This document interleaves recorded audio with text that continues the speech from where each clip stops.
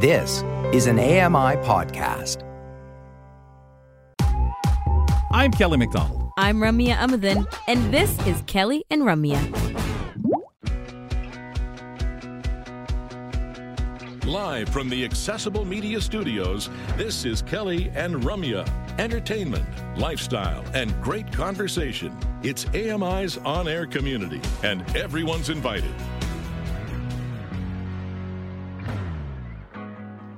Welcome to Kelly and Ramya. We are spending the rest of this show with you. Well, if you're wondering how long that's going to be, I swear we have all the time in the day. It's 2 hours, actually. So hour one and hour two. We've got lots of conversation for you always. But, you know, I don't know where... That's because you keep showing up all and over these networks over and over again. Always show up, and not just on this show, but on other shows as well. I'm actually sick and tired of hearing my voice through some of the streams that go on. I'm glad you said that. It's me. It's true. Worst critic. But, Kelly, wherever people are joining from might be their vacation spots. Have you been thinking about vacation lately? Are you the type of person, when it gets cold, you're thinking, I need to get the heck out of here and go somewhere sunny? No. Not at all? I don't mind the cold in that. I you're think Canadian, of going are you? somewhere whenever. I don't really care about that. I'll take a trip, especially if it's discounted, free, or whatever, at any time. Thank you. Did you ever say you grew up in Montreal or parts of Quebec? Yeah, a long time ago. Some of the listeners remember better than you. Yeah, definitely. Many times I've said I've grown up, grew up part of my life in Montreal. So do you think that that's one of the reasons why you're just down with the cold? No, I'm just still thinking I'll take any trip that I can get handed at any time. Yeah, okay, all right. I just don't really free think stuff about aside. it. Yeah, okay. To me, the winter time is just to be here to do work, school, and all that stuff. So, you know, I don't think about it that way. Now, ideally, I would love to be just out for the winter vacation, Christmas break, holiday time, but that's never, Did your family ever. travel? No, at Christmas? we've never ever done See, it. that's my thing. I never think about it because we never ever did it. Exactly. But the January, February blaws are worst, and I want to be out at that time. We'll see what happens. And maybe if my vacation... Once you do it once, apparently, yeah. When my vacation days refresh. But the question really at hand here is if you travel light or if you travel heavy. I am a very light packer. Really? You think you pack lighter than me, though? Like, well, I have a bigger duffel. clothes. I'm a bigger person. No, that's the same. If I can repurpose, if I have to go for something and I need a suit, then it becomes ridiculous, right? Yeah. But if I can help it, definitely light. I've seen you with your suits and the bags and the ironing and the keep it straight, right? That's That's very. Oh yeah. Once I've ironed it, then I put it back in the bag. Then I say I'll trust somebody to carry it. But not likely. Can you roll they'll forget it? Like, aren't there ways to get around? If you're gonna go to the dry cleaner, you can generally, if you know it's going to the dry cleaner, you can just fold it up. Or steam it, no? Steam it on location. Yeah. No? Oh yeah. Oh yeah. They have those portable steamers. Yeah. See. So just get a steamer and then travel light again. Yeah, but I just throw it over my back and away I go. Tie it to the bag and away I go. It's not going to stop me from packing light. All right. Well, yeah. Light packing when you go on your vacation to Mexico in January. For sure. Let's see what's coming up on the show today. We've got a nice lineup for you. This is the Tuesday lineup. On our nutrition segment, Julia Karantjas is talking about chili and all its mighty nutrients. And look who's here for that conversation. Kelly McDonald, the chili hater. Big question. Segment 3 when that comes up. Why? Later on in the program, students and staff at a local elementary school in Medicine Hat get the opportunity in learning about a variety of disabilities on November 30th. Community reporter Toni Freimark will be here to start our second hour with the information on that. Plus, we have Voices. This is a monthly segment where we put you on the pedestal. Tell us about what you actually care to talk about. Technical producer for AMI Audio and co-host of AMI Audio Book Review, Jacob Shymanski, is going to join us. He's loving it. Okay, so... we will find out. Anyway. Here's what else we have up. Not really great news, but wonder what's going to happen moving forward. Negotiators of key talks in Nairobi, Kenya, have failed to agree on how to head towards the development of the global treaty to end plastic pollution. Big stuff. Environmental advocates criticised the outcome of the week-long UN-led meetings on plastic pollution, saying oil-producing countries successfully employed stalling tactics designed to weaken the treaty. Member states decided then to move forward with a revision of the September draft, which has become longer during this third round of negotiations and will be even more difficult to advance, participants say. States also failed to reach a consensus on intersessional work to discuss crucial parts of the draft to be done ahead of the fourth round of negotiations. I'm Charles de Ledesma. Stalling? Nobody stalls. No powerful people stall on anything. We make decisions right away, and it just keeps getting better and better.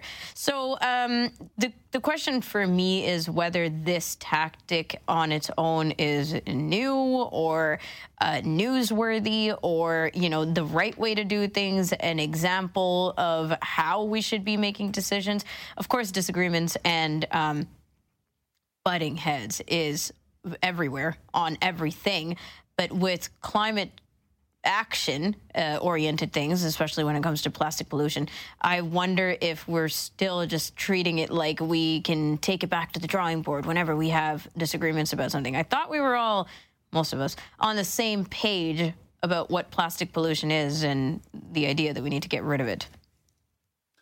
I wonder, because plastic jeopardizes us in a different way. I mean, a lot of us don't really think about the fact that we drink it, that all these creatures that are getting hurt by it. Yeah, the micro ones, the beads that come in our oils or get into the water, and you find it everywhere, including the North Pole.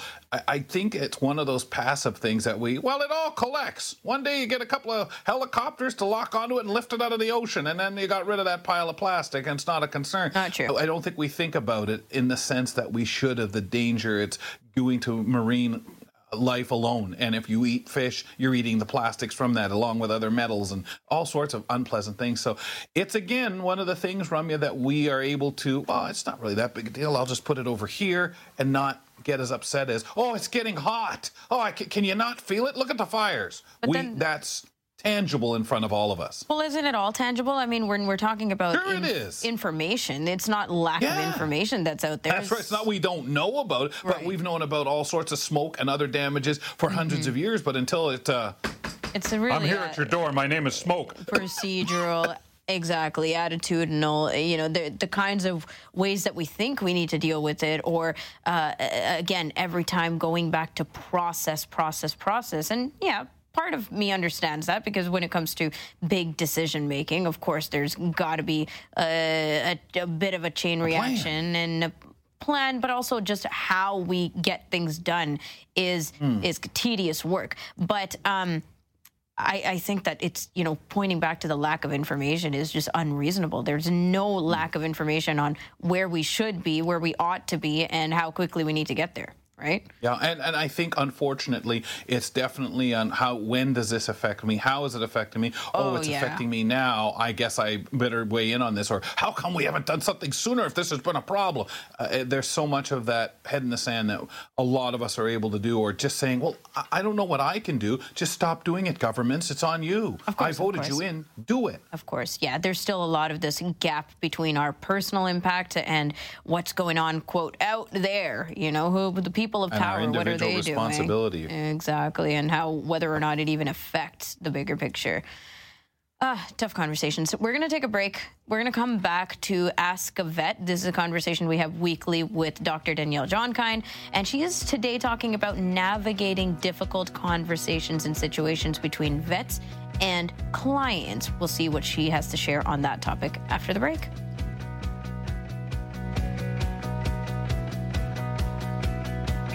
Don't miss a minute. Kelly and Ramya will be right back.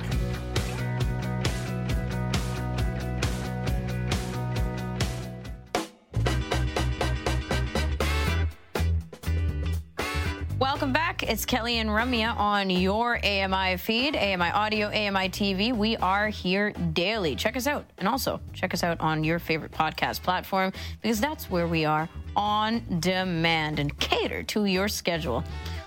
Look at that. It's a nice little promo. On Tuesdays, we get to a veterinarian conversation. We call it Ask a Vet, and we do this with Dr. Danielle Jongkind. Whether they provide us with companionship, an income, food, or serve a critical role in the ecosystems that support us, animals are vital to human health. Have fun with us as we learn about animal-related topics and about the amazing bond we share with our animal friends. I don't know if we're getting into human psychology today, but we are definitely getting into relationships and sometimes the strain around them. So many relationships between people run into some kind of difficulty sooner or later, and this is and can be the case between veterinarians and their clients. And what kind of situations happen that can lead to difficulties? What can be done to prevent these things from recurring or occurring? Dr. Danielle Jongkind is going to give us some insights, maybe some personal experiences to talk about these relationships and make our relationships with our veterinarians stronger. I love this conversation, Danielle. In June, we talked about reasons people sometimes leave a veterinary practice. Now, assuming that a person is happy with the services that are being offered, the location of their veterinarians, and the hours that the practices are open, what kind of situations, other situations maybe, that what are they that can come up that can lead to difficulties between vets and clients? Well, let me start by saying I am not a human psychologist. Not even through night school yet? Haven't got around to it yet? All right, only anecdotal things here. Okay. Yeah. I'm a mom, and that's as close as it gets, right? Oh, that's a lot of work there. There's a night course. That's a life course. Headway. Mm-hmm. That's right. But, we did talk about some of these things in June, but, we can sort of expand maybe a bit on them today. So, a big, potential situation that can lead to difficulties that I hear about a lot, of course, is the cost of veterinary care. That can cause friction between veterinarians and their clients. While there are low-cost veterinary services available, of course, that are subsidized by other organizations, most people are using the services of private clinics, which are businesses. They have to make money in order to stay open. And, from the veterinarian's perspective, we're people too. We have groceries to buy and kids to put through school, rent or mortgages to pay, just like everybody else. So we have to make our own ends meet. We can't work for free. And of course, when a person chooses to get a pet, they also choose to take on the financial responsibility of adopting one. But from the client's perspective, it can be really difficult, to juggle these priorities for spending, especially when someone's circumstances change unexpectedly. So, sometimes people get laid off, they get a divorce, they have changes in their health, and all of these things can have catastrophic consequences for someone's financial situation. And, when you add a sick pet and veterinary costs into that sort of situation, you can easily see how those stressful circumstances can lead to difficulties between vets and their clients. Mm-hmm. It's interesting, Danielle, because you hear some people say, well, if you can't afford to have a pet, you shouldn't have a pet, and all these different things, as if it's a stereo system they've gone out and bought, and it's been a little extravagant when they could have gone for something a little cheaper. And I think so many times we recognize now there's a lot of that companion, the mental health piece, and people just wanting that company, wanting that pet to love, and those circumstances. I think sometimes we get a little too high-handed about, well, if you can't afford or can't do, but you do have to obviously think about that. So can we talk about some of the other situations that can create some difficulties? For sure. And you're right. And I think it's really important to suspend judgment. Like, you can't assume that somebody, that their situation is going to stay the same as it was 5 or 10 years ago. You can't assume that what their situation is like. So, suspending that judgment on whether they could have or could not have afforded a pet, I think, is really important. But, some other situations that can create difficulties, unrealistic expectations is another big one. The science and art that is veterinary medicine. It has limitations. No matter how much money, time, or effort you throw at some health problems, there are going to be some that just can't be fixed. We also have to consider the management limitations for every situation. I mean, we have some pets that have temperaments that won't allow for certain interventions, like a cat that a client can't give pills to, for example, or an aggressive dog that needs to be sedated for every visit for safety reasons. Sometimes clients have physical limitations that prevent them from being able to do things for their pets, like an elderly person trying to lift a big dog into a bathtub 3 times a week to bath them for a skin condition. Unrealistic expectations can happen on both sides of the veterinarian-client relationship. So I think it's something that everyone should be aware of. And another one is emotions running high, is another issue, of course, that can lead to difficulties in any relationship, but in this one too. Attachment to our pets is the very definition of the human-animal bond. And when that bond is threatened, it can cause all kinds of emotional reactions. We see frustration, we see anger, we see fear, we see resentment.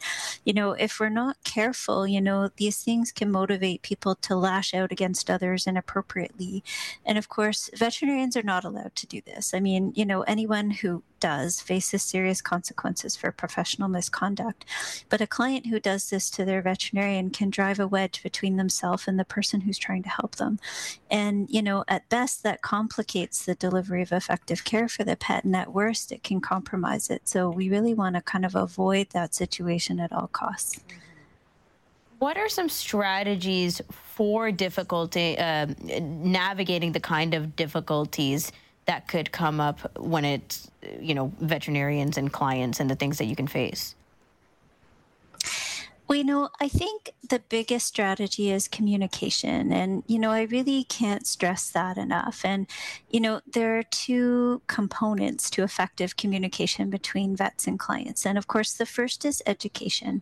So, both parties need to make sure they understand the other person's perspective, which means they have to volunteer the needed information.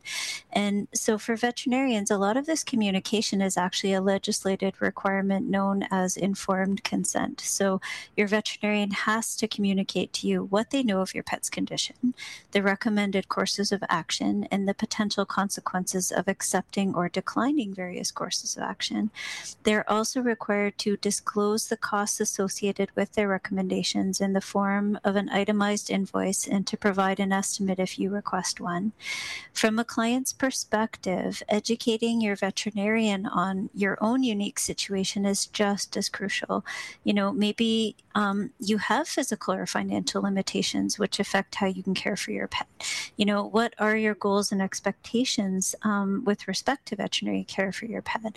So, both sides have this education thing to, prevent some of these difficulties. And the second part of the communication, of course, is listening. So in my experience, this is where things sometimes break down. Everyone needs to be heard. They need to feel like their concerns have been addressed. And listening is really important for vets to understand the limitations clients have in implementing recommendations. And it's important for clients to understand what vets can and can't do for pets within those limitations. So listening really can help us to eliminate that problem of unrealistic expectations that I mentioned earlier. In other circumstances, people have other pressures on them that prevent them from really listening. Time is a big one for both veterinarians and clients. It can be difficult to slow down and really hear someone when you're supposed to be somewhere else, right? And of course, our emotions can also prevent us from listening effectively at times. So, being aware of that in ourselves and having coping strategies in place for when that's an issue is really important. And of course, the other overarching strategy to navigating difficulty is having a commitment to making the relationship work, between a veterinarian and their client. So, understand the limitations of the situation, and then we're going to commit to doing what we can within those limitations. And we're going to accept the responsibility for the consequences of our decision making. So, all of that's really important. I think you mentioned that, there's competing interest for time And that can be the barrier for listening between vets and clients. So do you have any suggestions for managing that? Because this is the part you said about listening is very, very true. And if we have the capacity to listen to what you're saying, we can acknowledge that this is a big proponent of the relationship management. Yeah. And, I think when it comes to time, scheduling is everyone's friend to manage time efficiency. Right. Veterinarians can help by scheduling enough time and staff to handle the expected appointment load. And clients can help by booking their appointments accurately. We get a lot of things like, I booked for vaccines, but my dog hasn't eaten in a week, appointments, and that can really throw a monkey wrench into the works, causing other pets to start stacking up in the waiting room. Also, being late for an appointment can do the same thing. We have to remember other people in the waiting room may have constraints on their time too, and they don't want to wait for their booked appointment time. Clients, of course, can leave themselves extra time for travel, be organized with their lists of concerns before any appointments. But, on the vet side, like if a pet is unexpectedly sick, that can throw a monkey wrench into a client's day too, right? So you can always ask if your vet has extended hours or drop-off services where you could drop your pet at the clinic and pick them up later, remaining available for, decision-making over the phone. Some vets also have walk-in services where you don't need an appointment to be seen. You can ask about that.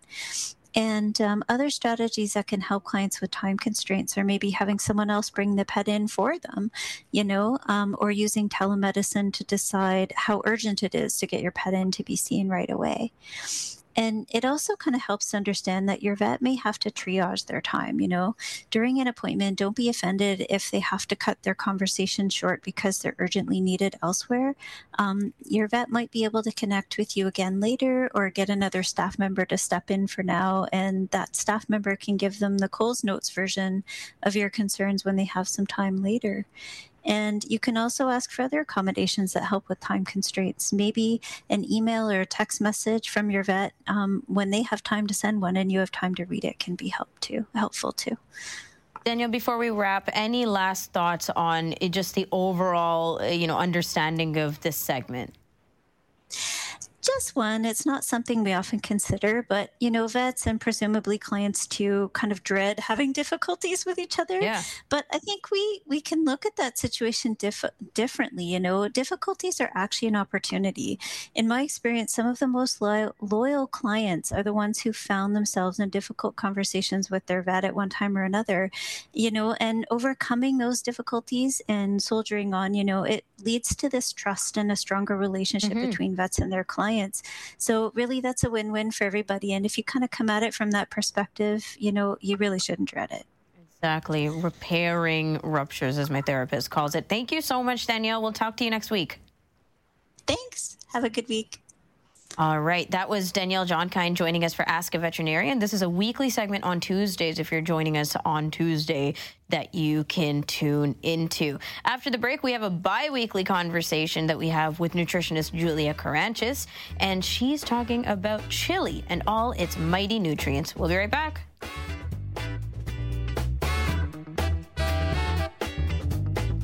Stick around and learn something new. Kelly and Ramya return with more in a moment.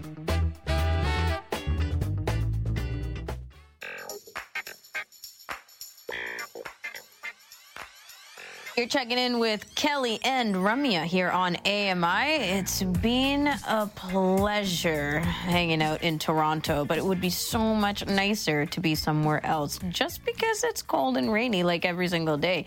Now, that's not true at all, actually. We've had a couple days of good sun, and so I dread the rainy weather even more because when the sun's out, I'm like, oh, yeah, but it's sunny out, so pretty. And I look forward to, as I said, refreshing my vacation days and being out of here. But in the meantime, of course, I love spending time with you as we continue with the show. Let's talk nutrition with Julia Karantjas.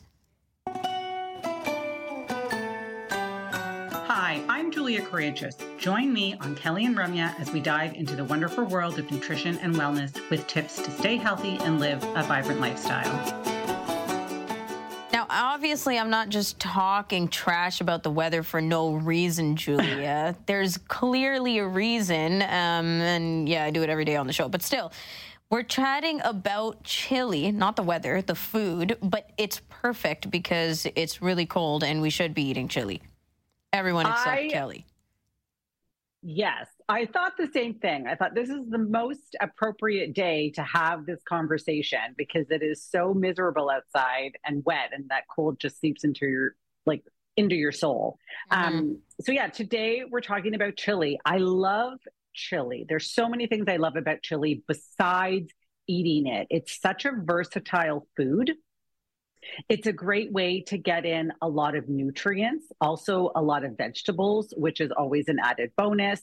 And, if you don't like kidney beans, you can add a chickpea or a black bean. If you don't like red meat, you can use ground turkey. If you don't like meat at all, you can use a melody of beans and add extra veggies. There's so many options based on personal preferences. So I find this a really versatile food, and I thought it deserved a whole segment because I think it's so fabulous. Actually, I've never made a chili with just using one bean. Is that the norm? To just use kidney beans? There are a lot. Okay, so I am not a cook naturally, and so I look up a lot of recipes. Right. Like as a hobby because I don't have that innate ability to create delicious food. So I do look at a lot of recipes, and oftentimes it's just kidney beans that I see. It's, I personally usually do 2 beans, or I'll do a black bean chili. I like chickpeas. I add them often, but kidney bean seems to always be the star. And it's not uncommon. I don't want to say it's normal, but it's not uncommon for the recipe to just call for a kidney bean. Okay, this is the first time I've really thought about it, because any other time or anytime I've made chili, it's been just a medley of beans. So I'm really curious about it. But let's talk about the beans. What's so great about them?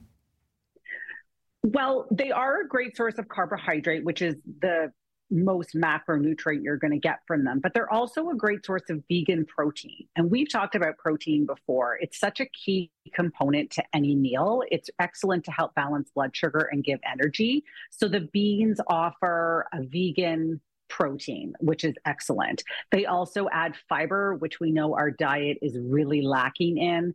Fiber is good for colon health, heart health, the satiety of the meal. So it allows you to feel full but not bloated after you've eaten. They also are a source of many vitamins and minerals, such as molybdenum, folate, potassium, copper. And the nice thing about the beans is that we can buy them cooked in a can, so they don't require extra work, which I'm always for convenience. I think it's, it allows a lot of people to cook on a regular basis. So it really cuts down on prep time. So it's something that we can keep on hand for longer periods of time, one of those pantry staples. So beans have a lot going for them. They give us a lot of fiber and a lot of micronutrients, like all of those vitamins and minerals. Right, exactly. So a medley of beans probably going to offer you even more of that profile, right? More of the different kinds of nutrients. Nice. So let's talk about another key component of chili, which is the ground beef. Now, you mentioned, if you're not a fan of red meat, use this, use that. But do you want to talk more in detail about these substitutions versus the beef? Yeah, absolutely. So I understand a lot of people either don't eat meat or choose not to even eat red meat, and that's perfectly acceptable. But I don't want the meat eaters to start feeling guilty about the fact that they're still eating it. So let's just chat about that red meat for a bit. Red meat offers a lot of iron, a great dose of iron. It also offers a great dose of B12 and zinc. Zinc is important this time of year. It's really good for your immune system. It's also good for wound healing. B12 is excellent for energy, as is iron. And so using the red meat would offer your body a great dose of those key nutrients. But if you don't eat red meat, then you can use ground turkey or ground chicken. That would also be a great substitute. And they still offer very similar doses of protein. So you wouldn't be sacrificing any protein by switching the meat. And also if you used extra lean cuts or ground options of both, the fat content actually doesn't differ as much as I think people might think that it would. So that's okay as well. And then each meat does have its own benefits. So we talked about the high content of zinc and B12 and iron in red meat. Ground turkey gives you some of that as well, just not quite as much. But then ground turkey would give you a higher dose of some of the other B vitamins that you wouldn't get in the same amount as if you ate the beef component. And B vitamins are also good for energy. So again, lots of options there. If you don't eat red meat, then you can eat the chicken or the turkey, and you don't need to be worried that you're sacrificing on the nutritional level, because protein-wise, it's still there, and they are each unique in their own micronutrient makeup. So all of it would be a benefit. And speaking of benefits, I know that a lot of people like to mix in the pork with the beef.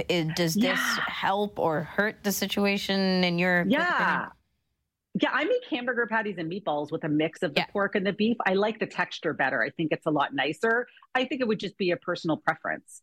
Okay. All right, that sounds good. And then if you don't eat meat at all, can you just skip it and just do the bean medley, as you said? Absolutely skip it. If you don't eat meat at all, there's a couple of things you could do. And again, this is one of the many reasons I like chili. You can use a variety of beans. So instead of starting with that pound of ground beef, you're maybe starting with a can of kidney beans. And then to that can of kidney beans, you're doing pinto beans and then a can of chickpeas. You can also find canned beans that are already in a melody of beans. So you don't have to buy a bunch of different cans. You can just buy bean melody, which is also fantastic for bean salad. So if you end up making chili and you don't love it, then just make yourself a bean salad with the rest of the cans that you might have left in your pantry. So that even makes it easier. And then furthermore, if you don't want to overload your chili with beans, because sometimes they can be hard to digest if you eat them in large quantities, you could use crumbled tofu. Right. So this would be great for protein content for the chili, but it would also offer something different texturally.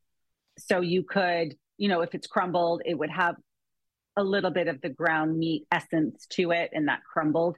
And again, really high source of protein. So you could add all of it or just a couple of the options. And nowadays you can get like Beyond Meat that's ground. Yes. Right. Ground Beyond Meat. I mean, there's, and there's like the textured vegetable protein. There's, the Beyond Meat options. There's actually a lot of so much out there alternatives now. that you could be adding, especially for the texture part, because if you want to have that feeling of ground meat in your chili.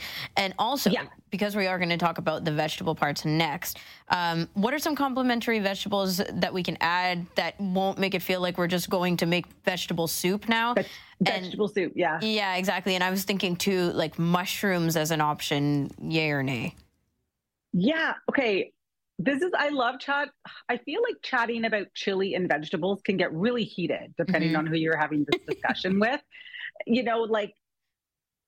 My sister-in-law doesn't like kidney beans. So she makes her chili without kidney beans and has a ton of vegetables in it. And it's very tomato-y. My chili, I like beans. I put them in. I have it less tomato-y, more like chili seasoning with the ground beef. Is it even chili without beans? Does your sister's have any beans in it? No. Oh, okay. I know. I don't know if this classifies as chili anymore, but carry on. But I find when you add vegetables, it can get controversial. Well, that doesn't belong in chili. Right. So, onion, I think, is the obvious one that goes in it. Also, it cooks down so soft and you can chop it so finely that you wouldn't even notice. And then my other picks would be zucchini. Again, it cooks down pretty soft. It adds a little bit of a crunch, but not too much. I did put mushrooms on the list. I love mushrooms. I like the texture of them, which I know a lot of people do not, and that's okay. My partner hates them. And so I put them in because I do also like the flavor, and I chop them really fine. And then I put meat in my chili. So between the meat and the beans, and the onion, the finely chopped mushrooms get very lost and they don't, they go unnoticed. Green pepper, I also really like in chili because I find, I like it. It also doesn't overcook as easily as other vegetables. So it retains its, shape and texture when you eat it a little bit nicer. And then corn. And corn is great because corn you can keep frozen.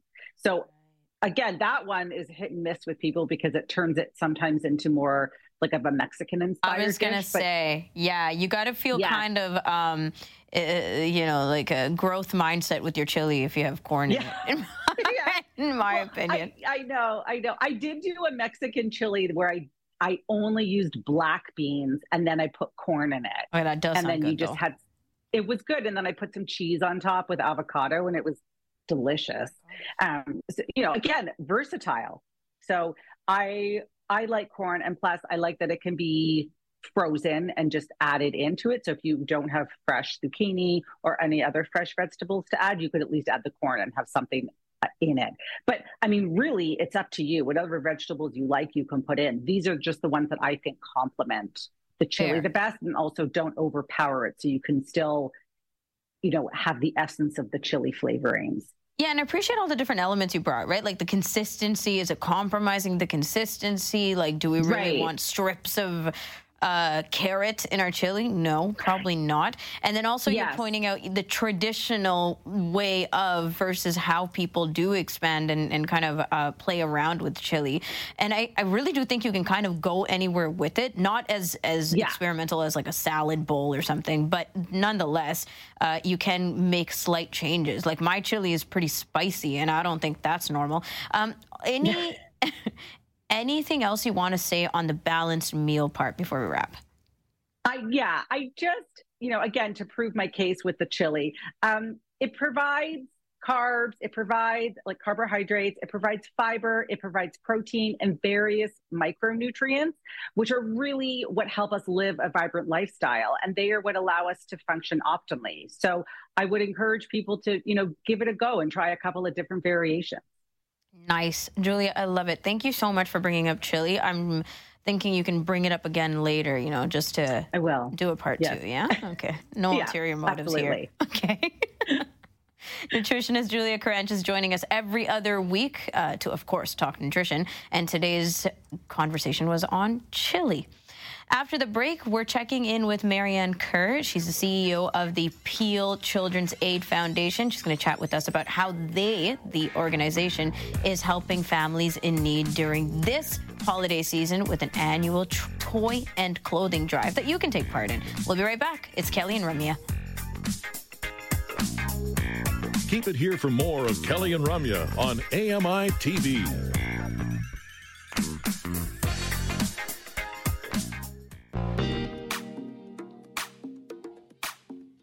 Welcome back. It's Kelly and Ramya. Thanks for tuning in here on AMI. Kelly McDonald and Ramya Amudan. We're the hosts of today's show, and we are looking ahead to the holidays. We like doing this in all kinds of aspects for a lot of the fun. Like yesterday, we talked a lot about theater and performances and things going on around the country that you can check out as the holidays approach. But also, let's talk about some of the difficult conversations and the difficult experiences that people may have, various circumstances that people have as well around the holidays.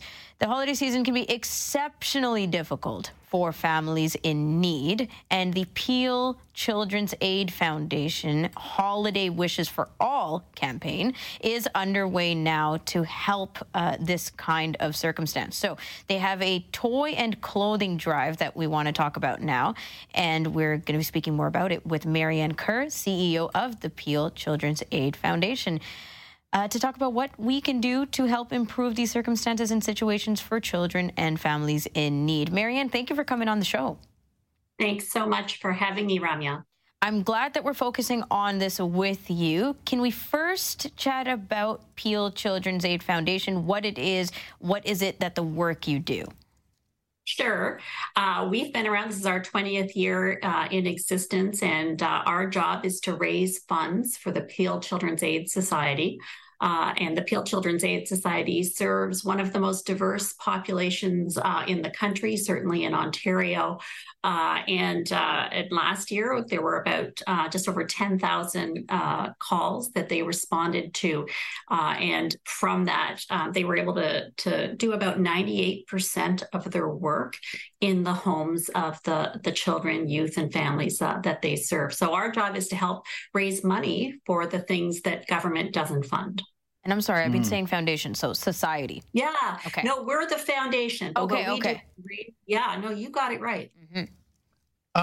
You know, I this question, especially in the last few years, we say, well, gee, of course it's a tough time. Everything is a tough time. But I think what I'm looking for here, as we discuss why the holidays are a particularly tough time, Maryann, is why particularly this year and in what way? Yeah. Well, I think that we've all been hearing the news, obviously, about the fact that we're in some form of a recession. These are difficult economic times. The number of people using food banks has increased tremendously. Right. And, you know, holidays, whether you were celebrating Diwali 10 days or so ago, or you're coming up for Hanukkah or Christmas or Kwanzaa, they're times of the year when typically we're expecting it to be joyful, right? We're spending it with family. We have lights surrounding us, all of these kinds of positive things. But if you're struggling with the day-to-day, right, of trying to keep food on the table, a roof over your kids' heads, making sure you have warm winter clothing, the idea of gifts is sort of secondary. You know, it's you're hopeful that you'll be able to do that, but you're making pretty tough choices already with limited ability to fulfill them. Yeah, and you've laid out circumstances here, Maryann, that you know, we used to maybe think of it as people in need as a category of themselves. But what I think is happening in the last several years too is that we're becoming more empathetic, because it could easily be any of us listening, any of us who are experiencing all or some parts of the things that you're describing. Yeah, that's right. And I think it's interesting. I love that you posed it that way or positioned it that way, because, you know, especially for the children and youth that are involved with a children's aid or child welfare organization, of which there are 50 in the province of Ontario, you know, they're dealing with some of the toughest circumstances of their young lives. They're very defining times, and it can happen to anyone in any socioeconomic background, from any cultural background. So yeah, I think, and also, you know, we have this thing called the working poor, right? I mean, yeah. And it's just getting worse. So yeah, I think if you've never had to make a choice between, you know, paying for your heating bill or rent or food, and something has to give, then this is your chance to give back, right? And to help others. Yeah. And it's such a disparity now, because things aren't just a little more expensive. Things aren't just a little tighter. It's choking people off. I mean, we've always heard, hey, make ends meet, pick up a little extra something in the way of work, maybe around Christmas time. Then things progress to where now it's just almost impossible, even if you are able and have the means to do some of those other things, man. It's really tough. Yeah, Kelly, that's exactly right. And I think that, you know, one of the things we've been trying to do, you know, we do talk about a toy drive and a clothing drive, but this year we're actually really focused on financial donations and financial support, because, you know, if you stop to think about kind of one of the happiest moments you've had when you've given someone a gift and it was exactly the right gift, and that sense of joy you got from giving the right gift, right? Because you were able to express something your they love needed. for those folks. That's right. But what we want to do is we want to give the young people and the families we work with, we want to give them the opportunity to choose for themselves, right? If we get cash donations, we can provide our families with gift cards, so they can choose, do I need to spend it on dinner, or do I need to get gifts? Or, you know, it's so much more, you know, it's about agency, right? So tell us what you're looking for then, or what kinds of donations and offerings are you accepting? The toy and clothing drive specifically.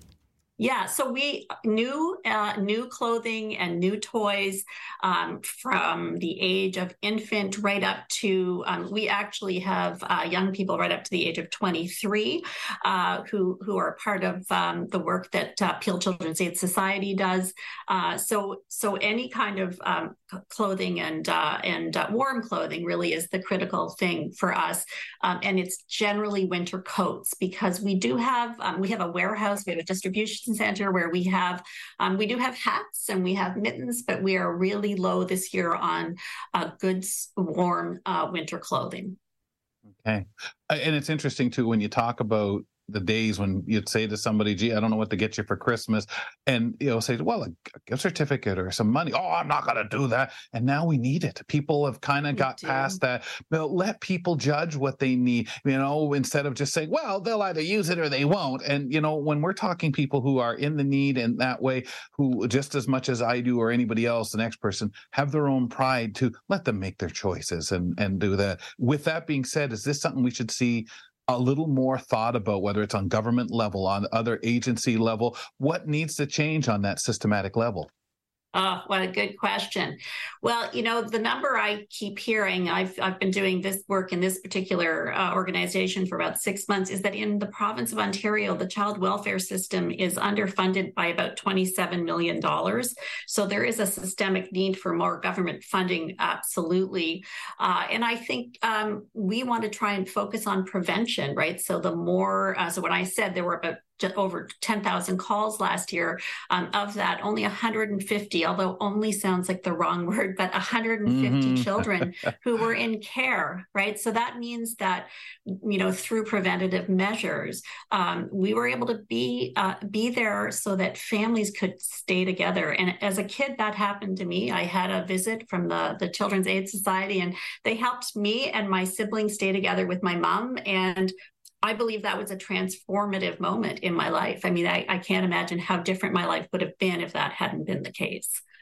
And the thing is, Maryann, in all honesty, the people who are donating, those of us who are giving to the toy and clothing drive or financial donations, whatever it may be, we may not understand or directly connect with the other end of it, right? Whoever is receiving our donation. It's just not always possible, or at least not with every initiative.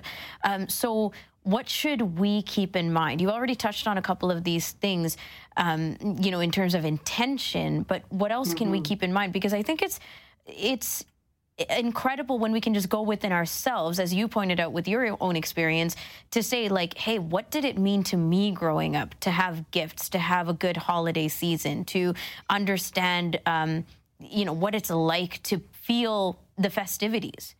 Yeah, I think one of the things we can really do is connect with our coworkers, with our friends, with our family. We all have networks, right? And ask if they want to be part of something together, build a sense of community, all right, around raising money for the foundation. Because honestly, I think we get as much by doing that as, if not more, than the folks who are on the receiving end of things. And I think sometimes we forget how much work it is to be the person receiving. It's hard to stand up and say, you know what, I need to go to a food bank this week in order to feed my family. It takes great humility. And we want to give people as much dignity as possible in this process. We're working together. We're working alongside.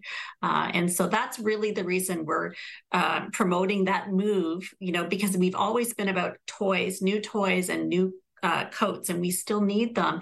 But it's part of the reason we're moving towards cash and gift cards, because we want to give people choice. And we want people to feel that it's up to them to decide what they need. Exactly. Who knows better than themselves? We've had people on here from food banks before, and one of the things they talk about is, of course, as we get out of the season, get into January, maybe even further down, March into the summer, and food kind of donations trickle off a little bit, which of course is a big issue and a concern. So I'm curious, we're talking about the holidays, but how can we help kids and families all year round, Maryann? Yeah. Another great point, Kelly. So this campaign, our goal is to raise $350,000. Last year, we raised about $260,000, and it helps us to do this work all year long. And it's helping with every holiday that our families are celebrating. I think we have almost 70% of the population in Peel region is culturally diverse. So we are doing this work all year round. So this is just our busy drive, right? Because we figure people are more generous, statistically speaking, people are more generous at the end of the year. Some people need to make donations because of tax reasons. That's never been my issue for me, but they're more giving though. People are honestly in more of a giving mode. Exactly. So, so we're working on this year round, no matter what the holiday, no matter when the need is. And very often for our families, it's kind of a middle of the night need. And if we're able to provide a family with the food, culturally appropriate food, for instance, and that's the other reason a gift card is great, because sometimes a food bank just has what they have, and it's not what somebody's family is really going to eat, right? So it's really critically important. If we get the donations, we can support them. It's diapers, it's toiletries, it's just the everyday things that families need. Oh my gosh. Along with gifts. So many great examples and so much good intention. Maryann, thank you so much for your time. Thank you so much for having us. All the best with everything, and I hope we all take away something precious from this conversation. We were speaking with Maryann Kerr, CEO of the Peel Children's Aid Foundation, and we were talking about helping families in need during the holiday season. Can you imagine those things that people just don't even think, and trying to make donations instead of just simply if people had the money or the gift certificate to go out and get those toiletries or whatever. And there's so many things that we, as generous as we might want to be, will leave off of that list and not even think about. Culturally appropriate rings very true as well. Very much. We have a second hour of the show coming your way in this edition, talking voices later on in the show with Jacob Shymanski. He's technical producer for AMI Audio. Also, young Wang is joining us to talk about gender differential inequalities. And she's going to talk about some personal experience and some learnings from things that have come across her way. But up next, students and staff at a local elementary school in Medicine Hat, Alberta are getting the opportunity to learn about a variety of disabilities later this month. And community reporter Toni Freimark is going to tell us all about that after the break. Keep it here for more of Kelly and Ramya on AMI TV.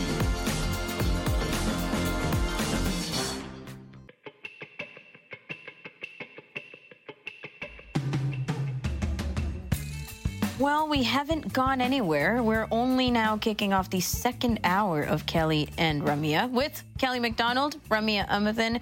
We're here to keep you entertained and informed.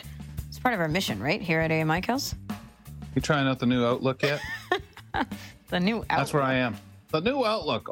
I guess not. You're one of those Mac people, right? Oh, Outlook. God. I don't even use the company. I do not use Outlook at all. Sorry, is that what you default to? I've been warned about this. You default to the Outlook client as your mail and calendar and all this stuff? Oh, okay. Mm-hmm. Yeah, I don't use it. Mm-mm. Well, again, that depends on what garbage we put in Teams, right? Because Teams is our blind-friendly program. Did you say garbage? Yeah. I use the default. Did I use the word in the wrong spot? That's our opinion. Sorry, Teams folks. I use by default all the clients that just come with the Mac. So the calendar client, the mail client, the messages client, whatever.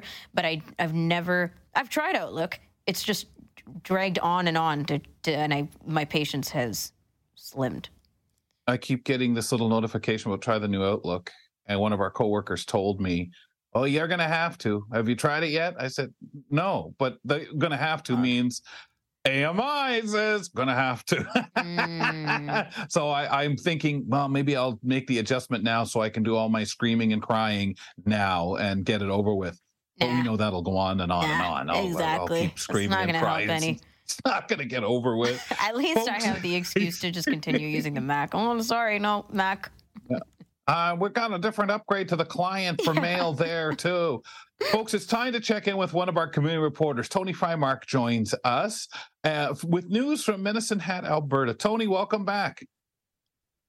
Hi, guys. Well, I'm glad I don't have to use Outlook. I'm going to stick with Gmail. Well, I just love how this thing comes up. I'm kidding. Go on. We're really making friends with the people at Microsoft Teams, Windows. I just love how this thing comes up. As soon as I get into the menu bar, it's like, try the new Outlook. No, I'm not a good try the new anything person. Toni, will you try new stuff? Or are you kind of like, forget it? I'm pretty much set my old ways. I mean, if I have to try it, the latest and greatest, then I have to, I guess. But I'll stick with the old. So I'm helping Ramya out here. She's making a list of some of the old phrases. So I would say, then some would say to you, "Are you a curmudgeon?" So Rum, put that on your little list too. Google search that real curmudgeon. quick. Yeah, curmudgeon. Go. We'll discuss other things a little more important than curmudgeon, but. Canada Disability Benefit, an online engagement tool to gather input from all Canadians. This is open from November 15th till December 21st, 2023. Want to touch on this a little bit, Toni, for us? Yeah, so what this is it has been passed that they don't want people with disabilities like living in poverty. So the way that it's working right now is from the input of people with disabilities and like their caregivers and, people that are in their little circle or whatever. So they're trying to figure out who will get this benefit and how much the benefit will be. Mm-hmm. So you can fill out the surveys, and if people have difficulties in any way filling out the surveys, you can get a hold of the Alberta Ability Network. I know they would be willing to help with that. But that is pretty neat that something like this has been passed. Just figuring out the logistics of it, the final things, right? So it was a lot of work to get as far as we are in this, from what I have been told. So kudos to everybody that stepped up and is making this possible. Yeah. Well, there's a couple of things. You think people hear, well, person's working and they have a disability, and a lot of time people say, well, hold on, what about those who aren't working? Well, we obviously don't want anyone on any level working and not working with a disability, without living, hand to mouth, if you want to call it that, another old term. But it's that worried about people struggling, and why should there should be more to life than having to struggle day to day. The other thing, when we talk about people, whether they're working or have a disability or not working with a disability, is the extra costs.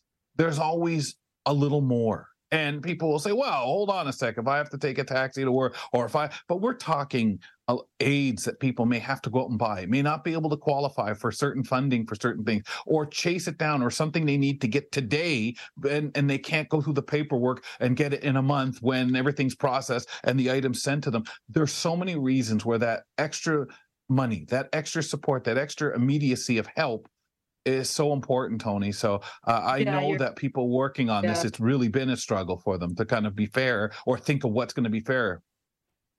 Yeah. No, it's really. I cut you off. Did you? No, we're good. All right. Okay. I thought you had another comment, and I didn't mean to cut you off there as I was finishing it up. But it's interesting, and I love the idea that people are going to be able to get this feedback in. I always find things aren't long enough, maybe I'm not saying drag it into the new year and stuff like that on the feedback, but you really want to make sure people get enough time. But we'll take it, right, as is.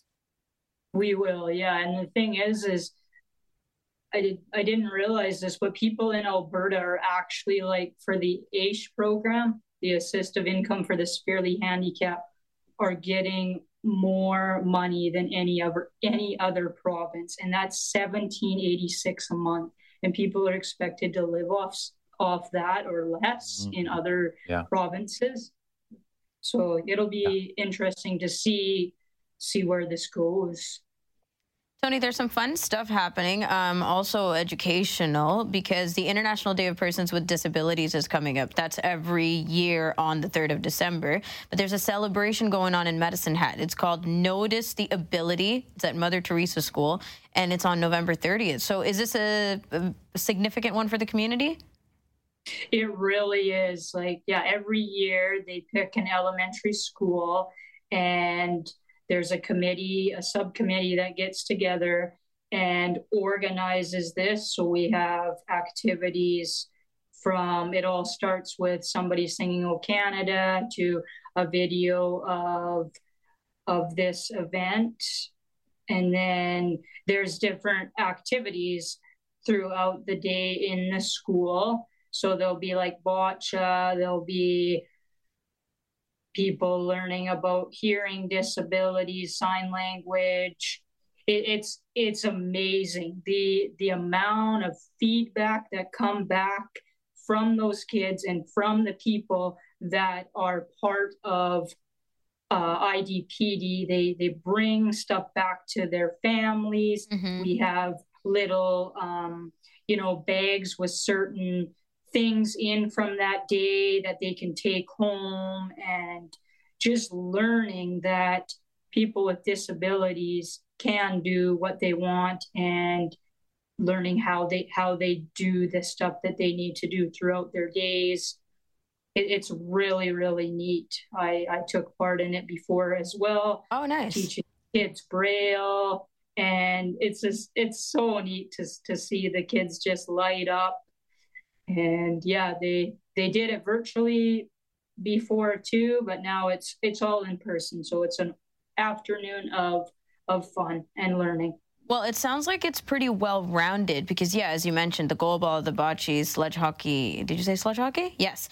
Yeah. But also just the attitudinal things, right? So how to look for abilities, empathizing, how to modify activities so people can participate. And you're talking vision loss and all these other things, not just vision loss. Obviously, around the table, that's what we're curious about because of lived experience. Mm-hmm. But there's a lot, Toni, that in high school and earlier, to have these conversations with students about what it looks like to include students with disabilities into class, into social circumstances, is just the biggest deal. Like, it's the biggest deal when I was in high school at an integrated school and going through the transitions of being a teenager, but also a teenager with a disability, and then having, like, uncomfortable sometimes, but educational conversations with my peers around feeling included.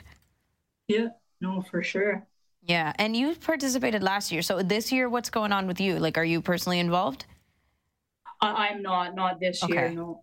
But it's a good thing to shout out. Nice. It sounds like really it. Yeah. Really great. Toni, let's talk about the benefits of labeling appliances in Braille. So, yeah, back when I was growing up, because I learned Braille from when I was 4 years old and used it through my education until I was in grade 7. And my mom learned it alongside with me. And what she did is she would label the appliances within the home. So I would learn where the appliances were, and, this says this in Braille. So it helped me learn Braille as well. And we had that same fridge for my whole childhood. We had it since we don't have it anymore, obviously, because it was still like in the old house. But I don't know. I just think that's a cool way to get to not just learn your atmosphere, but learn Braille as well. And it was with my mom, right? So it's pretty neat. Oh, yeah. It's cool that your mom wanted to do that. And now I wonder if the people in the old house, if they've learned Braille too, since they have a refrigerator. We got to figure this out. We got to learn the Braille. I did it with a microwave, and it was wonderful, right? And, it's funny you say that because I was never a real strong Braille user when I was in school. I mean, I do Braille, but I still say I'm not strong at it. But it helped a lot with me having to. I guess if I wanted to eat or warm up my food, it was a good incentive to make sure I understood my Braille and understood what I was doing. But when you put it in a real life situation like that, Toni, you can't help yourself then, especially a little kid at 8, 9 years old having to learn it. And like you say, school can only do so much, but it's those real life things. I mean, so many people who can see learn their spelling and their letters and everything in words and by just reading signs. Yeah. I could totally do the labeling of the microwave still in Braille right now. I should do that. Yeah. Did you just do the live dot and the cook dot, or how did you do that, Kelly? I had different short form because I had the grade 2 Braille, so I was pretty good there. But a lot of it was being creative with your short forms too, and you had to do it right so that you would know day of time, or the date and TD or whatever. Toni, awesome. Well, no one else will be able to read it. It becomes like a spy code. That's right. Thanks, Toni. Yeah, thanks, We'll guys. talk to you next month. Toni Freimark, our community reporter in Medicine Hat, Alberta, with great items. Curmudgeon. If you're wondering how to spell curmudgeon, it's Curmudgeon, is a crusty, irascible, cantankerous old person. Cantankerous. Oh, my God. Yes, cantankerous old person full of stubborn ideas. A golden ager, old person, oldster, senior citizen, elderly person. Anyways, this is what I found on Google. Doesn't have to be old, though. That's a term. They should fix that. Said. Don't point fingers. What it said. After the break, young Wang is joining us to talk about gender differentials and the introduction of inequalities based on these. We'll be right back.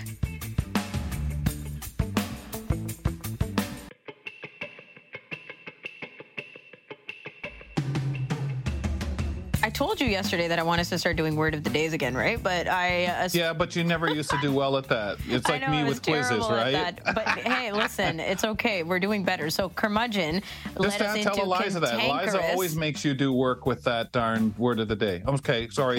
Let's hear your description here. Is now what we're looking up because that was part of curmudgeon. To understand curmudgeon, we needed to get to cantankerous, and cantankerous is bad-tempered, argumentative, and uncooperative. So if we take the old person out of it, you're saying that I can That's have Ramya for short. Cantankerous qualities? Yeah, it just changed the word to Ramya. Okay, yeah, right. Curmudgeon, old Ramya. Part of curmudgeon is Ramya like. That's what it's Anyways, like. Wow. Before we start battling here, let's move on. You hear that, guys? Okay. Argumentative. Do you believe that? Let's move look, on. All the hands go up. I am trying to bring peace back to the show after the Word of the Day. Well, after your name, sure, I would too try to bring peace back. By bringing on young Wang. Let's get into this conversation. Hi, I'm Yang Wang. I'm a blogger, disability advocate, and immigrant social innovator. Join me to explore challenges and changes in our community on Kelly and Ramya. Young, we're getting into a pretty serious discussion with you. I mean, I would love to generalize and say that we often get into serious discussions with you this time around. But, it's really about the learning and the growth, and you bring a lot of personal experience to that as well. Today, you want to talk about gender differential introduced inequality. So that's a big phrase in and of itself. But what is it for you? Why did you want to bring this up? Yeah, because I read an article recently, and also this year's Nobel Prize winner for economics did research on this, gender gap as well, and it makes me notice all this innate difference between men and women, and that difference, you cannot say it's good, it's worse or better. They're just different, but this difference lead to some inequality in their pay, like a wage gap or their socio-economic status. So that's because of their natural difference. So I call this as gender differential introduced inequalities. Yeah. Very good. And it's interesting because I heard that too when, of course, the announcement was made, Nobel Peace Prize. And it's one of those things I always react to because you brought up the thing that really I don't understand, don't want to understand. What do you mean someone is not paid equally for the same job? Based on their sex. I've never understood that any more than obviously a person with a disability or a minority, somebody else, maybe a person of color doesn't get the same as someone who's not. So we stop, we throw our hands up in the air and say, yeah, man, that's not right. But it still goes around, and this has been isolated for years, that people not getting paid, males, females, equivalently. So tremendous that you brought this up. What else triggered your interest in this particular topic? So you mentioned like same job but different pay, but what we're going to talk about today is not so you do the same job, you get the same pay, but even because of that gender difference, say women tend to spend more time on family, like rearing children, right? So they spend less time in companies. That way, they get less paid or like got less promotions. That's what's in this Nobel laureate Claudia Golding's research finding. So at first sight, you would think, hey, that is not systemic discrimination, right? You spend less time, you commit less, then you get less pay. So what's the problem? But the difference in gender difference. So we just read an article. So at East and West Learning Connections, we have a monthly program, the English literature lecture. Mm-hmm. And recently, this month, we read an article by Deborah Tennant. She is a very famous American author and a professor of linguistics at Georgetown University. So this article titled "The Power of Talk: Who Gets Hurt and Why?" In this new article, she explores, share her findings in research on differences in the way people talk, and how it's different between gender role, and how that difference influence your promotion chances or how much you get paid. So in her research, women tend to talk more with more they care more about developing rapport instead of establishing authority. So when they give orders, say, to their staff, right, they tend to downplay their superiority. They try to, take care of other people's feelings, save other people's face, try to sound more equal. While a man cares more about establishing their authority. They want to be, one position upper instead of look like lower. Kelly, you are the only male here. Correct me if I'm wrong. This is a kind of generalization, but according to data, so men, women, they have the tendency, on average, everybody differs, right? But well, you're right. But I think some of that is also, again, we go back to the role we place on different people, on males or females or younger or older. You are supposed to have at this point in life these desires and this ambition in this way. It's okay if you're not expected to have emotion or do this. You're a guy. Those kinds of weird things that we lock into our minds. And unfortunately, I think a lot of time we play by those rules, even when we try to fight ourselves and say, no, I'm allowed to cry over this sad movie. I am allowed to be ambitious. It doesn't matter if I'm a female. I want to, as opposed to I have to step on people. I have to push by to get people to notice me. There's classy ways of doing everything, and we all need our ambition. We all need to know when to step back. But sex isn't, to me, what should tell us that. But unfortunately, it drives all of us in what stereotypes, what we are painted into. It's really just gender norms, right? Ways. Certainly. And whether they're right or wrong. Mm-hmm. Yeah. Yeah. They can lead us into trouble. Social norms. Yeah, we have these social norms, but like social norms develop for a reason. So actually in her study, why is this difference? Because it steps from your childhood. So when we were young kids, we tend to play with same sex. So girls with girls, boys with boys. Mm-hmm. And there are some pattern. So this is quite naturally developed, not really social norm related, or maybe we don't know yet, but at least in her research. So girls, when they play together, they tend to, one-on-one, they talk a lot, and they care much about being the same to be recognized. While boys, they tend to play together in a big group, and they'll be labeled less as like bossy if you really, boast off, right? Or show some kind of aggression, because they need to establish this order. So it's different, and that difference grow into adulthood. So women, when they talk, they care more about this equality, and say they tend to listen more, they interrupt less, while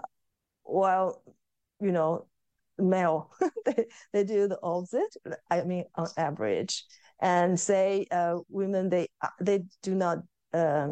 They ask questions, but see, when you get lost, I do find men would seldom ask questions, that they want to figure it out themselves, because probably, I don't know, Kelly, what is your thought? They might a fear losing face. Well, I just want to jump in here and say, there's a huge difference of our knowledge of patriarchy versus matriarchy, right? And a lot of times there is this, I don't know if you would call it a conversation really, but there's this debate of if we had rebuilt society in a matriarchal way, then does that just mean women are on top instead of men? Because obviously, historically, and as we know it socially, economically, and all politically, in all of these different ways, and all of these different power structures and dynamics, Young, and I'm sure that your reading has led to these things as well, it is men on top. That's how we view patriarchy. That's how it's presented, and that's why there's all of these feminist movements and slow but deliberate change happening. Whereas if the reverse was the truth, if we had been built on a matriarchal society primarily, that the world would not be as we know it, but with the opposite of just women being on top. And matriarchy... Matriarchy in all of its forms, as we know it in different parts of nature, for example, like elephants and herds of elephants, and elephants having a matriarchal system. It's just a different sense of society, a more empathetic or more equal or, a caregiving society. Now, I'm not saying any of this is true or false. This is not really a stance. It's just more of a conversation to look at what the opposite would be, to again talk about these characteristics of or gender norms of women versus, I guess, nature of women and men.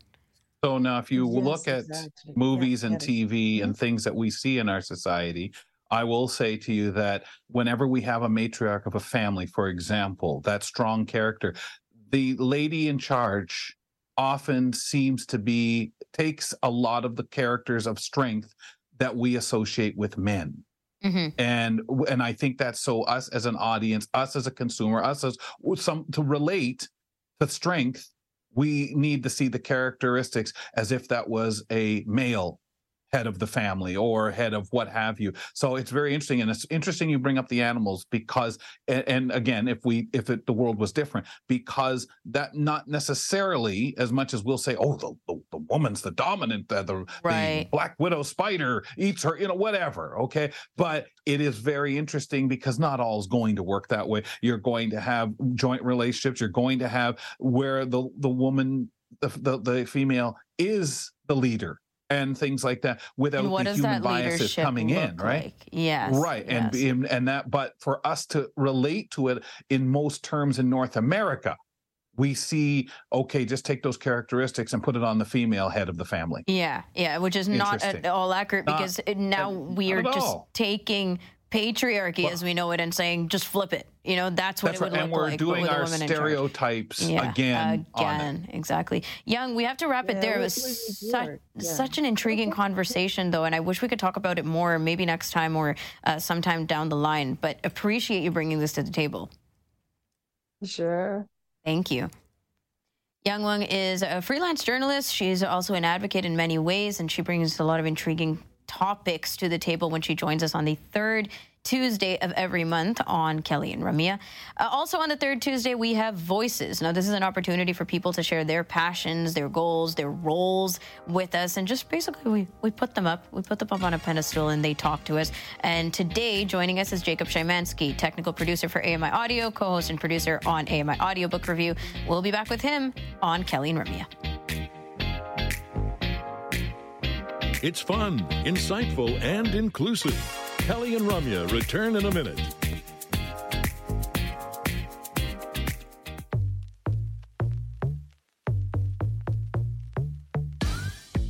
Welcome back to Kelly and Ramya on AMI. AMI Audio, 4 p.m. Eastern Time is our first edition of the episode. AMI TV, we join you live at 2 p.m. Eastern every weekday. Go to your podcasts also, because we're available there. It's interesting. I'm at the office. Sometimes we have other people joining us at the office on the show, but they're not where I am. Mysterious. What do you mean by that? You mean like somebody down the hallway, somebody around the corner? Maybe. Like they're here on screen, but they're not next to me. Well, I think you're so used to all that attention before the show when they're mollycoddling you to get you all set that you forget about other people, other places. How can I know, though? There is a Studio 5 that does exist. True. But where's Studio 6? I don't know. Is there anybody listening who could tell us where Studio 6 is? Maybe Andy Frank stole that. Maybe it's over in audio. Oh, is Dave's Dan Studio 6? What studio? That studio was Studio 5. Sorry, we don't know what we're talking about. No, Studio 5 is where we used to do the show. Yeah. 6 is Dan, I'm told. Dan, you're your own studio? I mean, I've heard of Music in Our Minds. The audio room? Like audio control room? No, that's not a studio. You mean where DJB is? Yeah, that's not a studio. The old one? No, all right, that's not okay. a studio. You know we'll try to find this out, folks. We'll just stop right here. Because we're sitting here playing around with this. Folks, it's Voices time. And when we do this segment, we get into conversations with people that you may or may not know the voice from, but could and should, from people who work here with the network, or voices that are familiar. We love to talk to people about their passions, their drives, and any comments that people may have for us to cover. Today, we're welcoming back to our Voices segment, audio technical producer, Jacob Shymanski. Shy, welcome back. What's cooking? Hey, friends. I'm joining you from 30 meters away in Studio 5. He is in Studio 5, which is our old studio where we were when we were Kelly and Ramya, but Jacob has now claimed it as an office. I think part of my wall is part of his wall right now. Yes. Yeah, that's true. I could probably knock. Yeah. And I could find you. I was just going to say, Rum, you could probably... No, you can't. You've got stuff behind. You got Dave set behind you. I can't. But Jacob could probably do shave and a haircut on the other side. Right. All right. Jacob, welcome back, man. Hope you're doing well and keeping really busy. We're going to get into some of the busy things, but let's spend about 30 seconds talking about one of your other passions, something that you've just been assigned. assigned to the this different role with audiobook review. You're now co-hosting and producing the show. How is that going? I mean, working with the talent you have to work with is difficult. Brilliant. But how is your experience now in your new role? Yeah, that's right. It's been very different for me, and I was super excited when I got the opportunity to get started working on that. Half my role is on air, obviously, as the co-host of that show, but most of the work is done outside of it, which is story chasing and scheduling people, which I'm sure you guys know a lot about already. But audiobooks are something that I was personally really interested in to start with. And I think I mentioned on the very first episode in which I made an appearance that I like talking about audiobooks, I think, just as much as I like reading them. It's part of the experience is discussing them. Would you agree? Yeah. Were you ever in a book club? And we're spending more than 30 seconds on this, so let's go to a book club topic. But were you ever beforehand in a book club? The funny thing is I've been in 2 book clubs and I've quit both of them because I didn't like the books that they were choosing. You need to find something that you're really into personally. Like it's difficult to find a book club in which you mesh both with the books that you enjoy and the people there. Was it just like all kinds of books, or was it a fantasy book club? All books, all sorts of Well, there's your first mistake. And they were picking this. See, I'm more for all sorts because I need that help to read other stuff outside of the genres that I like. But for you, when it comes to researching and discussion with, I forgot who your co-host is. I'm sorry. But with that co-host, do you actually have to sit back and, would you say, fully read a book, whether you wanted to or not, or had the time to? Maybe that's your mantra that, no, if I'm going to talk about a book, I got to read it completely, even if I'm only talking for 10 seconds. Fair. I actually don't think you need to read a book fully to be able to talk about it, because you can understand the context surrounding a book based on reviews that you've read and clips that you've heard from it, or just excerpts. You can surmise a lot from a book just from the conversation happening around it. That said, if we're doing an in-depth review, I am 100% reading the entire book, and it helps that I am a completionist. And for the record, me too. My co-host is some girl called Maryann with an I. Oh, yeah. Thank you. Some girl. That name's familiar. Now, that doesn't mean you can ask a question. We're talking about your show. I don't want you in on this. I have a question. Have the rest of the segment. Oh, good grief. Okay, so we have actually had segments on the show where, stop trying to get out of talking audiobook review. Okay, so there's no need. You have a whole hour on Andy's service to carry on with that. We will put you on the soapbox then. We've had segments on the show where, on this show, on Kelly and Ramya, and on audiobook review, where we've talked to authors or talked reviews with people about the books that they recommend. So we're like, we'll volunteer, we'll read all the book and then discuss it. So number one, when it came to talking with authors, I didn't feel the need to actually finish the entire book to get the gist of it, especially if I was not feeling it. But when you're reviewing a book with somebody, doesn't it feel like you kind of got to read the whole thing, Kels? What if you're honest enough that we are discussing reviews that are out there pertaining this book in the aspect that these reviews may get me to read the book? Sure, but if we're discussing it directly with the people, there have been times. You mean the author, or no, sorry, are you the recommender? Like when we have book clubs here, right? There have been some for sure. Here you have to, but here we're reading the book together, like those Jacobs. I know, but clubs even then, like as committed as we are, there have been at least 2 books that I was not able to finish. For here, one the for me, but club. Jacob also made the mention that he's a completist, and I know how hard it was for me, Jacob, not to finish the one book. It killed me. Like, I'm not sure I'll finish the book we're reading right now. I love the book. It's not even that long. I'm enjoying it. Seriously? No, but then maybe I will then. Yeah, it's like 6 hours. I've been caught up in. Then I will then. Yeah, you will. Okay. Sometimes it's just a matter of time, right? Yeah, we're very busy people, clearly. Sure, especially if you're reading all these reviews. Okay, so time's run out on audiobook review, Jacob. Let's talk about a real first for you.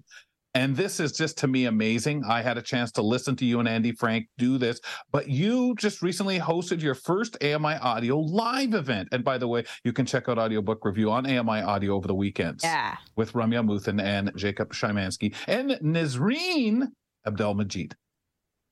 Thank you. Don't You're tell professional. Me I'm not prepared You're a professional. To do this. Yeah, very exactly. Well done. But don't let it. Yeah. Thanks. So, Jacob, Okay, go back to the remote. How was it?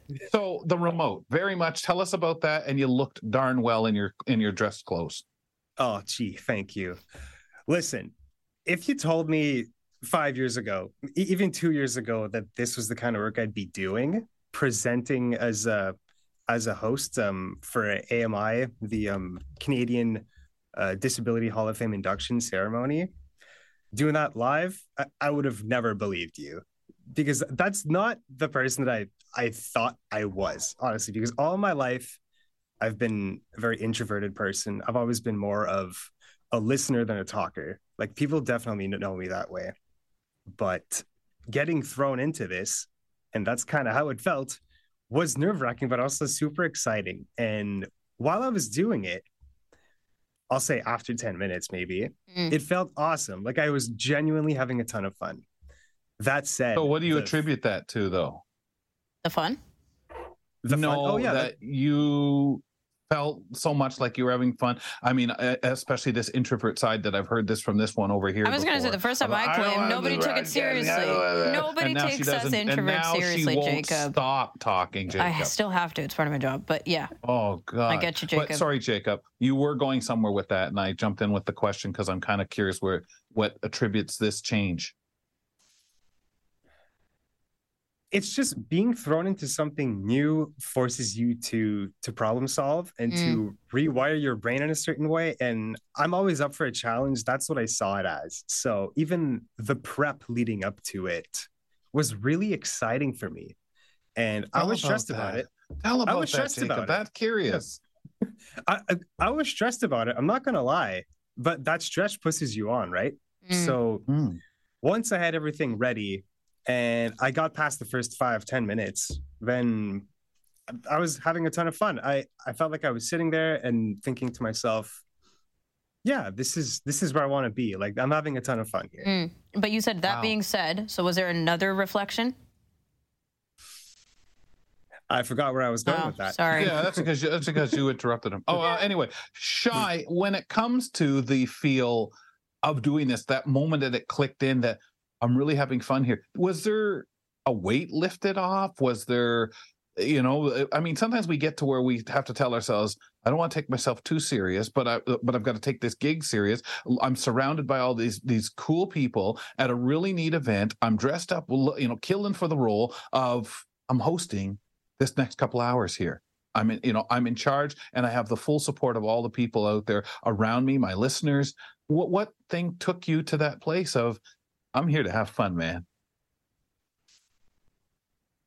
I think realizing that it's an entertainment product, really, right? I'm not there to be incredibly serious and make this a very dour situation. Like, I'm there to just present. And it made it a lot easier that I wasn't talking for 2 hours. Right. I was just linking segments that were happening on stage. That makes things a lot easier. And it was really stressful at times, even like during, but I think that's what really kept me on my toes, honestly. And live is like that, right? It comes with things that you just can't predict. But you mentioned it, like, it's a celebration. It was something that the vibe and the energy alone is what you're trying to bring to listeners who aren't there with you. So as long as that intention is there, you can kind of feel it. Pretty cool. And I count myself lucky as well that the event was really well organized. So everything was on time. Everyone was in a great mood. Like, the entire thing went very, very smoothly. So for my first time doing this kind of live programming, I couldn't have asked for any better. And Andy didn't leave you hanging. When were you approached? No, he never would. When were you first approached by Andy to do this? About a month prior. Not too much time, but enough to sit with it. Prepare. Sit with it. Yeah, exactly. Yeah. Okay. Awesome. And I gotta say, fedoras off to Andy, because what a thing that's so fun to do, to put someone in that position to succeed and to watch them, to be able to stand there and watch. I'm sure he was proud. I enjoyed very much listening to your work, and it was just really cool to say, there he is. So next thing. Are you up for doing more of that? Do you kind of have that stipulation as things go right now that I really would rather do something that's pretty fun? Don't put me into any heavy stuff going down there and standing in front of Queen's Park.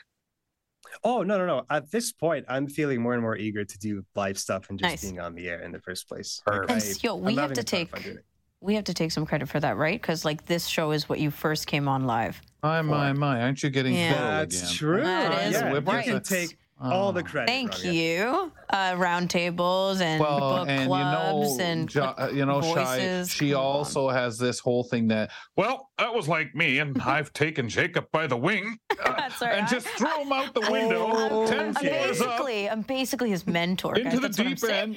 That's right. Yeah, okay. I'm rolling my eyes. Yeah, right. Thanks for the audio description. I love the audio description. Hey, punch buggy.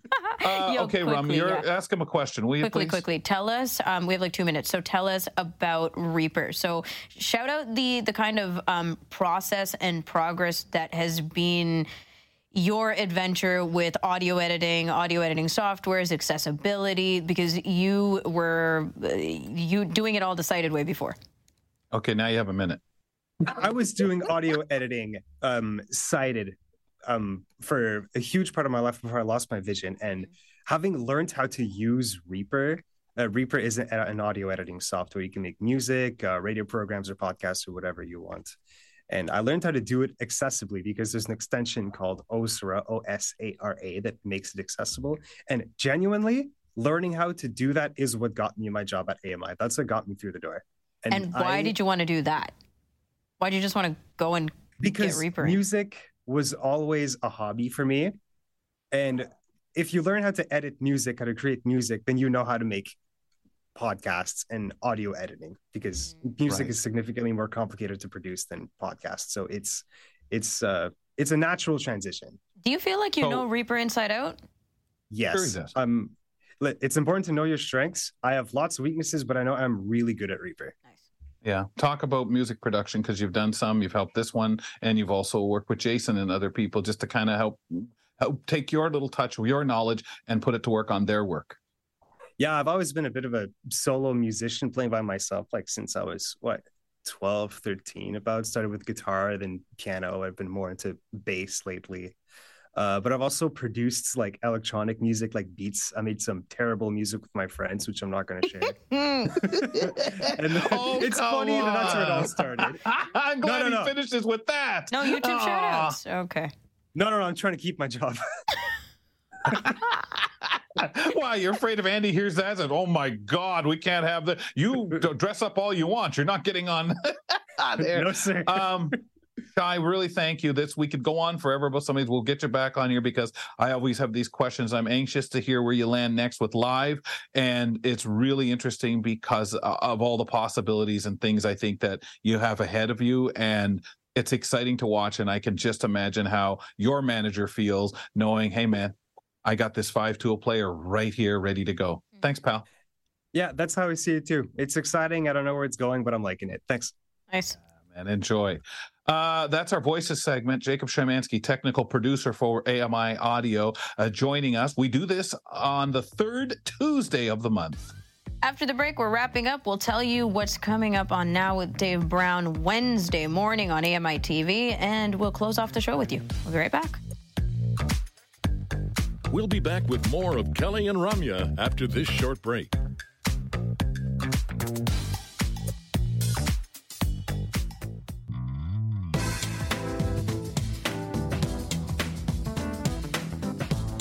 Wrapping up, Kelly and Ramya here, and this wrap-up includes a couple different elements, starting with a reminder that you can check out the show via podcast. Just go visit wherever you listen to your podcast, Spotify, Apple, Google, wherever. I don't need to list on and on. You're techie, and there, of course, you will find the show on demand, available full show.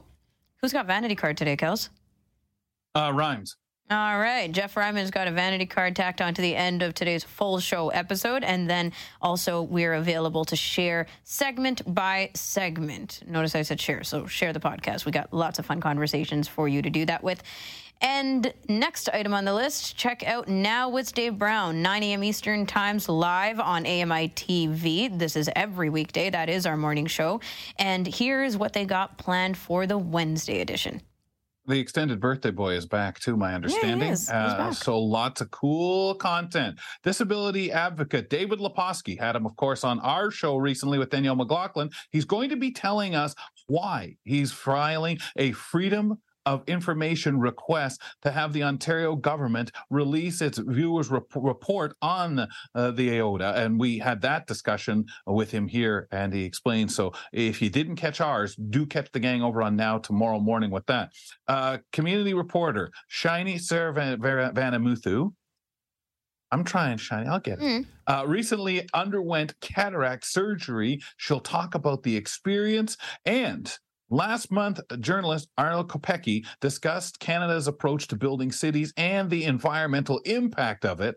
The group responsible for tackling the issue is the Task Force on Housing and Climate Change. Arnold will tell us more about their work and how they're trying to address these issues starting tomorrow, 9 a.m. in the morning on AMI TV. It's Now with Dave Brown. My goodness, what a heavy, heavy show, but lots of impactful conversation, of course, coming your way. Building cities and the environmental impact, like talk about big stake conversations, right? Here's what I picked out for us to wrap the show with. If you feel like talking ants, then here's one for you. There's an ant species unique to New York City, which in and of itself is really interesting. It's called Manhattan ants, I guess as we colloquially call them, and biologists found them in a very specific 14-block strip of the city. Doesn't this sound like something that's just not believable? Because I don't know what happens with ants that they just stay within a 14 block. What is it in those 14 blocks that keeps the ants there and not anywhere else, you know? And is it a hard and fast rule? Or when we come back to the story, I don't know, 2 years later, is it going to now be an 18 block, a 25 block? Like, ants are hard workers. Manhattan. Oh gosh, yeah. I just get such a kick out of this one. This is to me just deadly, and mostly deadly. They're in one deadly area. Well, it's just, I mean, deadly isn't laughing. You know when you say your jokes? Oh, deadly. right. Okay, that's one of those old terms too. Yeah, Put you're killing me. You're killing me. Yeah, got it. Yeah, exactly. Yes. But it's really amazing to me when you talk ants and when you talk any creature isolated somewhere on Manhattan Island or just some little place. Yeah, I don't know if these ants are supposed to be like poisonous, if they're overly disruptive to this strip, a 14-block strip. But I think that I want to know more about how they're different from other ants. And also, it does have an official name, but I'm not going to try to say it because that's ridiculous. But apparently, they can successfully climb into high-rise apartments, which is kind of ridiculous to me. And this was from 2022. So this is the most updated information. They are making it into the Manhattan apartments. Talk about hardworking ants, huh? Yeah, and that's all they are. Manhattan ants. That's all it is. Yeah, they're hard. But they put the word together, right? Manhattan ants. But our screen readers make a real good time with it. Exactly. Manhattan ants. Exactly. But that is just wild. I just can't believe they got it coined after them. I wish. But you would figure that. New York, everything's done like that, right? Manhattan this, a Manhattan for a drink. I mean, they're not finding any ants floating in that. You know, when we talk about evolution and survival of the fittest, I'm thinking if you can survive as an ant population in New York City, then there's not much more places that you need to try to survive at. This is it. This is the test. All right. Ants with that New York accent, too. On the Wednesday edition of Kelly and Ramya, when you join us, Greg David is going to talk about another or history lesson. Give us one. And this one is on the history of TV drama. Excited for that since I missed his comedy's birth and talking so much. Yeah. Also, this Friday, the Disability Collective presents a sit-down comedy show which features a ridiculous, funny lineup of all disabled and deaf comedians. We'll learn more tomorrow on the program with Desiree Walsh. Looking forward to all that and more on Kelly and Ramya.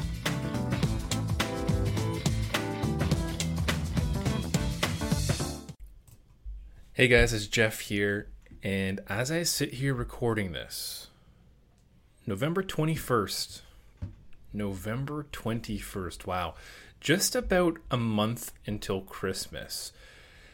Now, when is it too soon?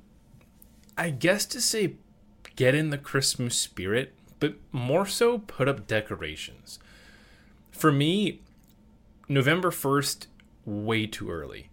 Like the amount of people that I saw take down their Halloween decorations and immediately replace them with their Christmas or holiday themed decorations. It was mind-boggling to me. A lot of people did it, just walking around with the dog, checking out people's houses, their decor. Sometimes you can see into people's houses and they've already got their Christmas tree all lit up. And don't get me wrong, I love Christmas. It's probably my favorite time of the year. But at a certain point, I feel like it's just too much. Last year, for example, I think I started watching Christmas movies maybe just after Remembrance Day, like say November 12th. Like it was about a month and a half away until the big day. And I just sat there after about a week and was like, wow, like this is really early. Christmas is still over a month away. So for me, to go back to my original question, when is it too early? I like to hold off until at least after Remembrance Day. Anything after November 11th is fair game to me. But again, there's people who do it November 1st. There's people who do it after Remembrance Day. I know a lot of people wait until after, I guess, American Thanksgiving, even though we don't celebrate it up here, but that's roughly a month away from Christmas. So it's really an age-old debate. But for me, I really don't mind putting up decorations after Remembrance Day. But in terms of getting into that Christmas spirit, watching movies, singing those songs or listening to the music on the radio, I like to hold off until, November 21st. November 21st is probably a good day, give or take a couple of days. But roughly about a month, I think, is good enough for me. The Walrus is Canada's conversation, and you're invited to take part. Download AMI's Voices of the Walrus, where professional narrators read selected articles from the magazine. Available wherever you download your AMI podcasts.